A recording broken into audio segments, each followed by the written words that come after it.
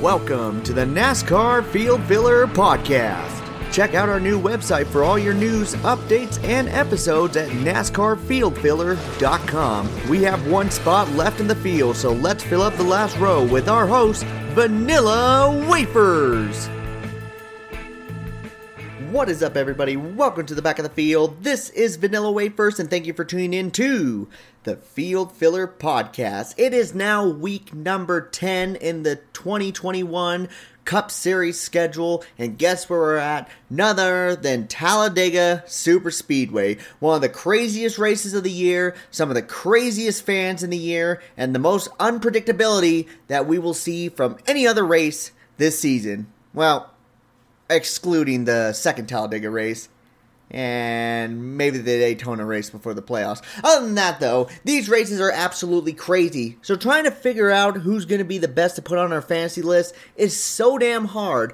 But we're going to try our best today. And also, we are going to answer a few questions that I know some listeners have been having regarding Talladega and this race. So strap on in. It should be a good episode today. It is time to look at some of the most asked questions here going into week number 10 at Talladega. Alright, so let's look at the first question here. This is regarding this weekend. Lots of fans have been complaining that Jennifer Jo Cobb is not eligible for this race when some of her teammates have had less experience than she has.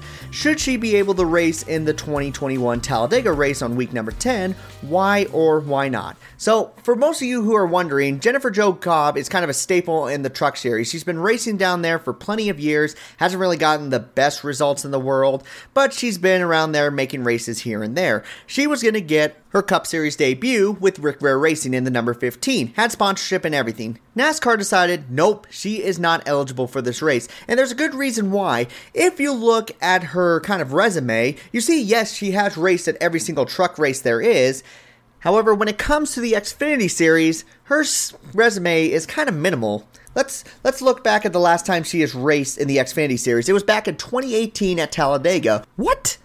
So why isn't she in the race? Well, that is because NASCAR says that you can only be eligible for a Cup Series race at a super speedway if you race in the Xfinity Series at least the last season, which she has not ran since 2018. And then honestly, the 5 years before that, she would only do one race at Kansas. So her resume is very, very slim. And let's be honest, she's really not ready for the Cup Series. She's only gotten one top 10 in all the runs that she has done in the truck series. I think she's almost at 150 now. One top 10. That's less than 1%.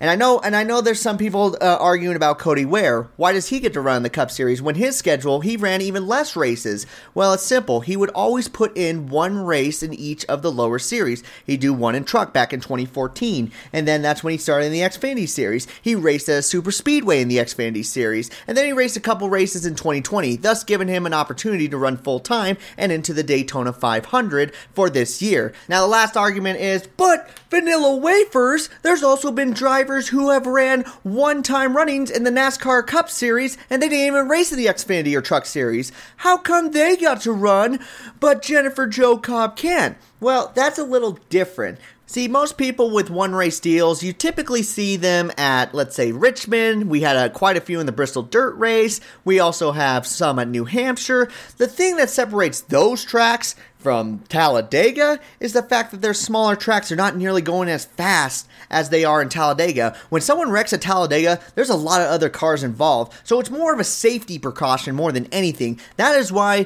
Jennifer Jo Cobb is not going to be in a Cup Series car this weekend. If she's going to want to do that, she's going to have to either go into the Xfinity Series and run a few restrictor plate races, or start at some of the short tracks and show that she's capable of running with the top dogs.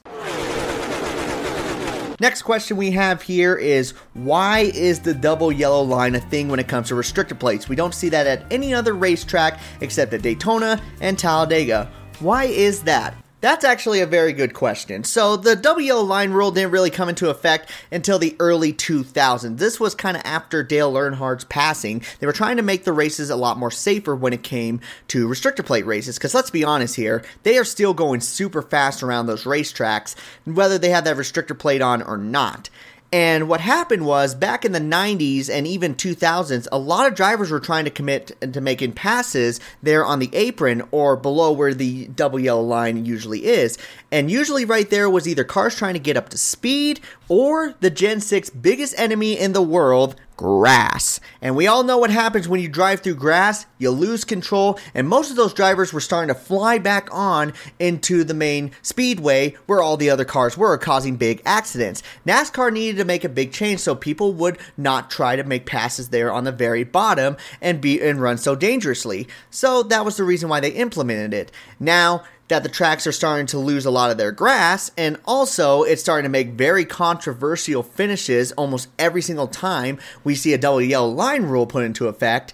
Now the rule seems a little obsolete at this time. It usually kind of more takes away than it does receive. Like, yes, it could feel a little safer, but at the same time, drivers are wrecking more because they're trying not to go below the yellow line. So that is the reason why the intent was to be safer, so drivers wouldn't be going down on the apron to commit passes and running into the grassed area. Now with the grass mostly disappeared at most of those racetracks, and also the fact that people are getting pissed off, maybe it's time to get rid of the rule. Who knows? Maybe Dale Earnhardt Jr. will get into the minds of all the directors, and maybe they'll finally get rid of it. And the final question we'll touch on today is, why is there plate racing at super speedways, most notably Daytona and Talladega only? Again, another good question for people who are fairly new to the sport. You've noticed that only Daytona and Talladega, these cars stay really, really close to each other, and everyone has a big chance at winning the race. Why is that? Well, this goes all the way back into the late 80s. In fact, it was 1987 at the Winston 500 involving a past champion and legend, Bobby Allison. This weekend was absolutely crazy from NASCAR's perspective. The cars were faster than ever. In fact, if you don't believe me, Bill Elliott set the track record for the fastest lap at Talladega at 212.8 miles per hour. You don't see speeds come even close to that. We've seen a few 205s, but nothing in the 212s. That was unbelievable, and this was back in the 80s. Cars were getting extremely fast, and people were starting to realize how unstable these cars were. And finally, everything came together that Sunday at the Winston 500, where Bobby Allison blew a tire going across the front straightaway in the early laps, went into the catch fence, and NASCAR literally saw its whole life flash before its eyes. If this catch fence didn't catch all those parts like it did, NASCAR wouldn't exist right now. This would have probably been the final race. Luckily, no one passed away from in the grandstands thanks to that catch fence holding all the parts and pieces as much as it could, and Bobby Allison's car coming back onto the straightaway where he unfortunately got injured in that accident. I do believe he suffered a broken femur, I think it was, something to that nature, but that is why we have restrictor plates, to slow the cars down, because there is a thing as a car going way too fast. When they go too fast, they get unstable. And when a car gets unstable, then it gets too dangerous, not only for the drivers, but for the fans as well. That's why we have tandem racing, and why we see about 20 cars get piled up in an accident, and usually some people get injured in those. Maybe it's not nearly as safe as we thought it was, but hey, you know what? I would take a bunch of cars wrecking into each other together than a car going 220, 212, flying into the fence, because that seems way more dangerous than what we have right now. So that is why we see plate racing today at Talladega and Daytona. And that will conclude our quick little Q&A here going into the Talladega race. That was really good. I like answering those questions. Gives us a little bit of history and a little bit of knowledge when it comes to these certain types of races. So we'll probably do that more in the future. So if you do have any questions, make sure to send them on over to NASCARFieldFiller.com.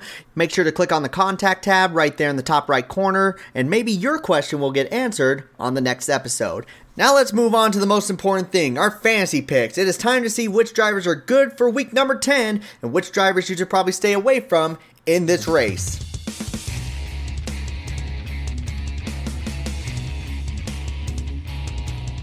Alrighty, so first things first, guys, I gotta be honest with you. Trying to find the best 15 drivers was pretty difficult. There were some drivers here that I wish I did not keep off the list because some of them could be very good candidates. But we have to keep it at 15. If I give you guys 25 different drivers, that doesn't help anybody. You can literally throw anyone on there and be like, yeah, that's what Vanilla Wafer said. I don't want to be that guy. So we got 5 top guys, 5 pretty good, and 5 dark horses that you'll want on your fantasy team. And the first one we're going to start off with, let's start off with the guy that's always good at restrictor plates. Everyone knows who it is. Won 3 Daytona 500s. It's Denny Hamlin in the number 11. He's done really good here at Talladega. He's the most recent winner when it comes to this racetrack. A lot of people say he didn't win that race, but it still stands to this day, so we kind of got to assume that he won. Other than that, though, his finishes here have been phenomenal. Now, of course, for all these drivers, they're going to have 1 DNF in the last 6 races. So don't be too pessimistic on these guys. It's Talladega. It's freaking crazy. But for Denny Hamlin, his finishes have been really well here. Excluding 1 race, he has gotten 4 top 5s in the last 5 races here at Talladega. That's pretty damn good. And I wouldn't be surprised to see Denny Hamlin in victory lane and not with a double yellow line controversy. I think he can do it fair and square, as most people would say. Denny Hamlin, always good to have on the restrictor plate tracks. If you've been saving your picks up for him, now's a good time to put him on there.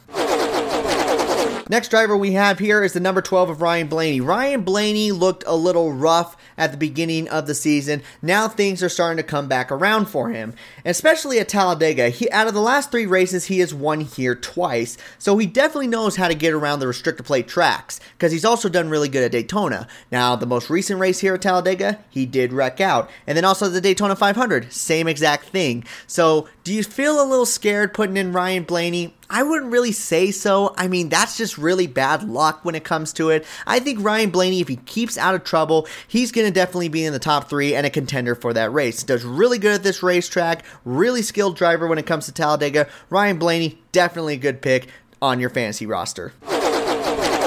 And then the next driver I want to include is his teammate. How about the number 22 of Joey Logano? Joey Logano is one of the most hated drivers when it comes to Talladega. You don't believe me? Ask anybody who attended the 2015 Talladega race. Yes, they always hate NASCAR, but that day they really hated Joey Logano. Ooh, took that win away from Jeff Gordon and Dale Earnhardt Jr. That son of a bitch. But the one thing is he's really, really good when it comes to winning or finishing near the top 3 in stage races. If you look, his finishes haven't been too spectacular, but he's been on average scoring 40 or more points each race. How is that so? How does somebody who finishes like 11th or 17th score 40 points? It's because he's always near the front at stage 1 and stage 2. He just needs to put everything together, like I've been saying. He didn't do that in the Daytona 500. Maybe he can actually finally do it at one of these Talladega races. He's been victorious here before. I wouldn't be surprised to see him back in victory lane again. Joey Logano, another good pick for this weekend. Now let's include almost everybody's favorite driver, the number 9 of Chase Elliott for Rick Hendrick Motorsports. Chase Elliott has been kind of interesting this year. Let's be honest, nobody thought that Chase Elliott would be the only driver winless at the Rick Hendrick camp up to this point. Most people would think probably like Alex Bowman or William Byron. But Chase Elliott, the 2020 champion? Nah, but it is true. This is the timeline that we live in. But Chase Elliott could honestly turn things around here this weekend. We have seen him been successful at Talladega in the past. He's gotten a victory here. His average finish is 19.7. And if that sounds really bad, trust me, if you're inside the top 20 when it comes to your average finishes, that's pretty good. And his last race here, he did finish 5th. And then 3 races before that, he finished 8th, and then before that, got a victory. So he has success here. We know he can run near the front. Almost won the Daytona 500 earlier this year. Got a great restrictor plate package. This could finally be the area where things turn around for Chase Elliott. If not, it's going to be one of the road course races. But I wouldn't be scared to put the number 9 car on your fantasy league for this weekend. And then the last one, let's talk about the number 47 at JTG Daughtry Racing. Yes, it is time to include Ricky Stenhouse Jr. Ricky Stenhouse Jr. is usually on everyone's spank tank when it comes to restrictor plate fantasy teams, because let me tell you something, he's so damn good at these races. His average finish is 12.7. 12.7 is phenomenal when it comes to Talladega. Just to let you know, Denny Hamlin was one of the top picks, and his average finish is still 16.9. not that great compared to Ricky Stenhouse Jr.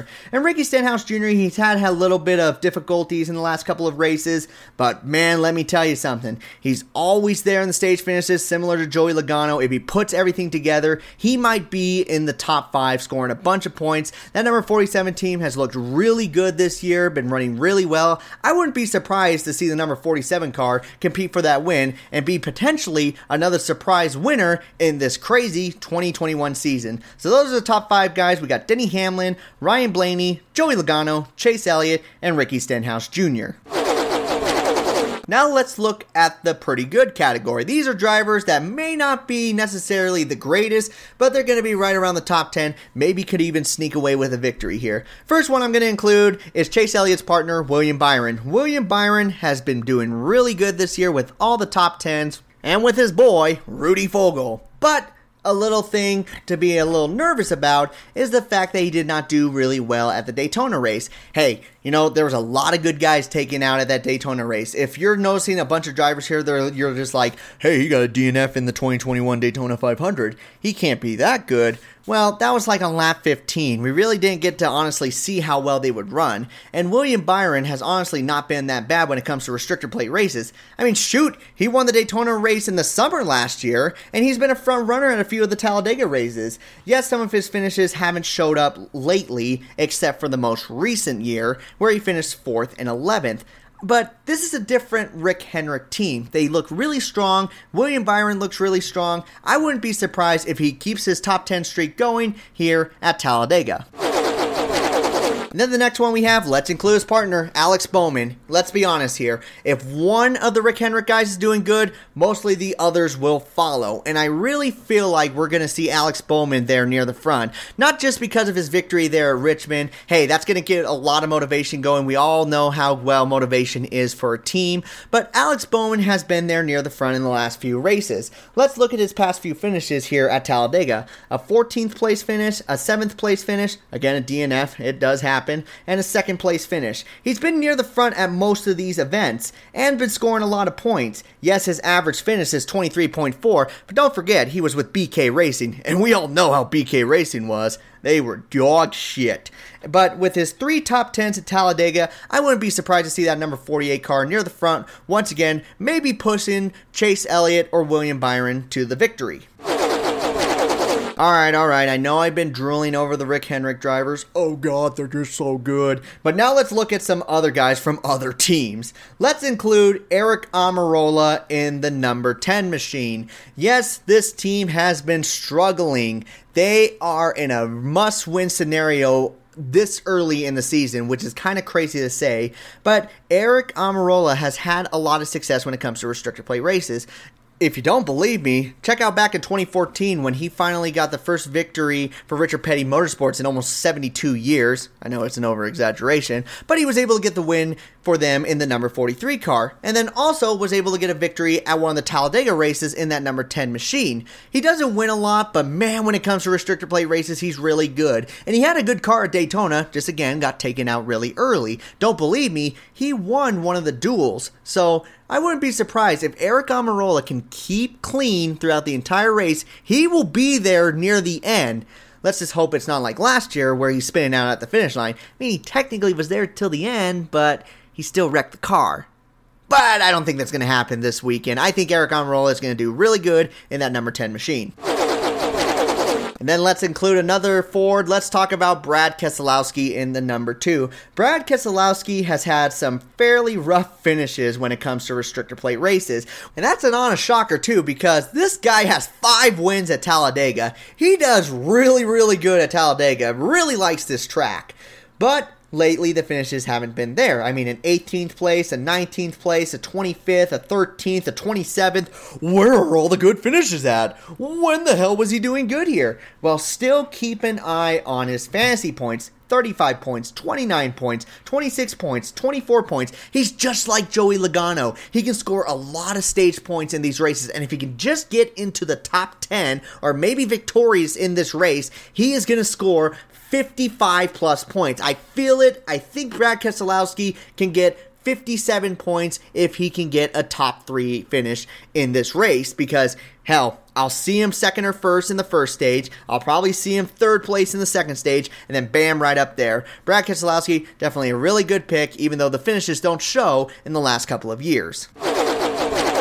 Alright, we're still on the 4 train. Let's include the number 17 of Chris Buescher. Chris Buescher is someone that usually gets overlooked when it comes to fantasy picks. Now, if you overlooked him and didn't listen to me for the Daytona 500, good job. He didn't finish the race, and I looked like an idiot. Fair enough. But if you look at the Talladega races, the last 3 races here, and heck, we can even include a race when he was back in the number 37 car, he has scored about 30 points per race. And for that number 17 team, that's pretty good. And don't forget, last year, he finished 22nd due to forcing someone below the yellow line. Still scored 33 points. That's really good, and I could honestly see that number 17 car running near the front again. It did it with Ricky Stenhouse Jr., it's been doing it with Chris Buescher. That number 17 car, definitely a good 4th or 5th pick in this weekend. So those are my 5 guys. We got William Byron, Alex Bowman, Eric Almirola, Chris Buescher, and Brad Keselowski. Now let's move on to the ones that most people get excited about when it comes to these races, the dark horses. Alright, so the first guy I want to talk about here on the dark horses, you may not be expecting this one coming, but how about Ryan Preece in the number 37 car? An open charter car is going to make it into our fantasy picks, and here's the reason why. Would you believe me if he has one of the best average finishes at Talladega than any other current driver at 11.5? Only 2 top 10s. But he's very, very consistent here in that number 37 car. I honestly am going to put him on my fantasy list. If you have that much consistency and you run that well that you're beating people like Ricky Stenhouse Jr. on average finishes, my goodness, you're definitely going to be fitting my fantasy roster, that's for sure. Even last year, when you were an absolute bum, you still finished 10th and 15th respectively here at Talladega. Definitely a good dark horse to keep on your fantasy roster. Next driver I have here is Eric Jones in the number 43 machine. It is time to trust this number 43 car. I think he can actually get a really good finish for Richard Petty Motorsports. He does really good when it comes to restrictor plate races. We saw him win the Sprint Unlimited, even though that was more of a wreckfest race more than anything. He also got a victory in the Daytona Summer Race. I think he's now going to start moving towards success here at Talladega. I mean, look at the team he's with. Richard Petty Motorsports has been always really good when it comes to these super speedways. And honestly, Eric Jones is really good at this racetrack as well. Last 2 finishes here, yes, he was with the number 20 car, but he finished 2nd and 5th. Has 2 top 5s here. They both came from last year. And I see that number 43 car running near the front. Do I see him getting victorious? I wouldn't go that far. But do I see him scoring maybe 35, 40 points, getting a solid top 10? Yeah. And you know what? That's exactly what Richard Petty Motorsports needs right now. A good, solid top 10 race here at one of these restrictor plate tracks. And I think Eric Jones can do it in that number 43 machine. Now let's include Chris Buescher's partner, and that is the number 6 of Ryan Newman. Ryan Newman has been kind of a letdown whenever we put him on our fantasy roster this year. Tracks that I think he's going to do good at, he absolutely does horrible at. Same thing happened at Daytona, so why are we giving him another chance? Well, that's just the thing when it comes to Talladega, or restrictor plate races in general. They either love Ryan Newman, or they freaking hate him. And I feel like he's finally going to get a race that loves him, because, damn, here at Talladega, here's his last few finishes. 6th, 24th, 2nd, 7th, 25th. Are we going to see a subpar finish, or are we going to see a top 7 finish? I feel like we can see a top 7 finish out of that number 6 machine. They need something positive to go their way. I can see Chris Buescher running near the front, and if he's running near the front, you will see his partner not too far behind. Ryan Newman, a good dark horse in this race. Then the last 2 drivers that we're going to include, how about the Richard Childress Racing drivers? Austin Dillon and Tyler Reddick. I'm going to put these guys together because I'm pretty sure they're going to be running close to each other this entire race. Honestly, Tyler Reddick has had a little bit of bad luck last year at all the restrictor plate tracks, but one thing I noticed in every single one of those races was he was running near the front. The Daytona 500, again, the same damn thing. Everyone wrecked on lap number 13. So really don't take that race too much into consideration for the number 8 car. He can still run near the front. I could totally see him competing for the win in this race, but he has to stay clean. He cannot be wrecking into anybody. He cannot be making wild decisions because that's what always throws him off in these races. If he stays patient, if he stays smart, you're going to see the number 8 car in a top 5 finish. And his partner won't be too far behind because Austin Dillon, let's be honest, he does pretty good at restrictor plate races. He knows when to take people out when he needs to. You know, I'm not saying he's going to be passing people. He's going to be taking people out. We know how Austin Dillon races at these racetracks. But still, who's usually on the front end of all those incidents? Austin Dillon. He usually can stay safe, except if it's the 2015 Daytona 500, but this is a little bit different. I can see the number 3 and number 8 car competing for the victory here, and maybe get Richard Childress another victory at one of his best racetracks as a car owner. So those are the dark horses there. The number 37 of Ryan Preece, the number 43 of Eric Jones, the number 6 of Ryan Newman, the number 3 of Austin Dillon, and of course the number 8 of Tyler Reddick.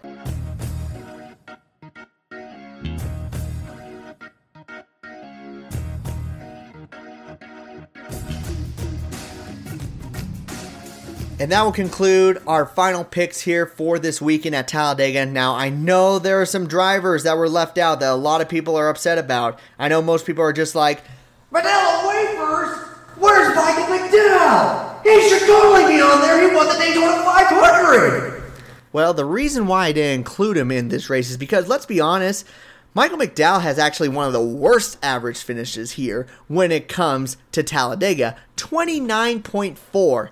That is really bad, so I'm not considering the number 34 car really a good pick. He's going to have to show me, watch, he's going to get another victory here at Talladega. Watch, it's going to happen. I just said this. He's going to be up near the front. No, I really don't think so. He's more likely to finish last place in this race than he is finish in the top 5. And then also other drivers, Matt DiBenedetto, he was very close last year. Unfortunately, got kind of screwed over by NASCAR. But other finishes before that, really nothing spectacular. So Matt DiBenedetto, he really has to show me that he can run near the front. And then someone like Kevin Harvick, yeah, very consistent guy when it comes to restrictor plate races, but he's more of like 11th through 15th. I don't really think we want to waste Kevin Harvick on 11th to 15th place finish. Even though he's kind of felt like that all this year, I really don't see that happening too much longer. That number 4 car has to turn things around.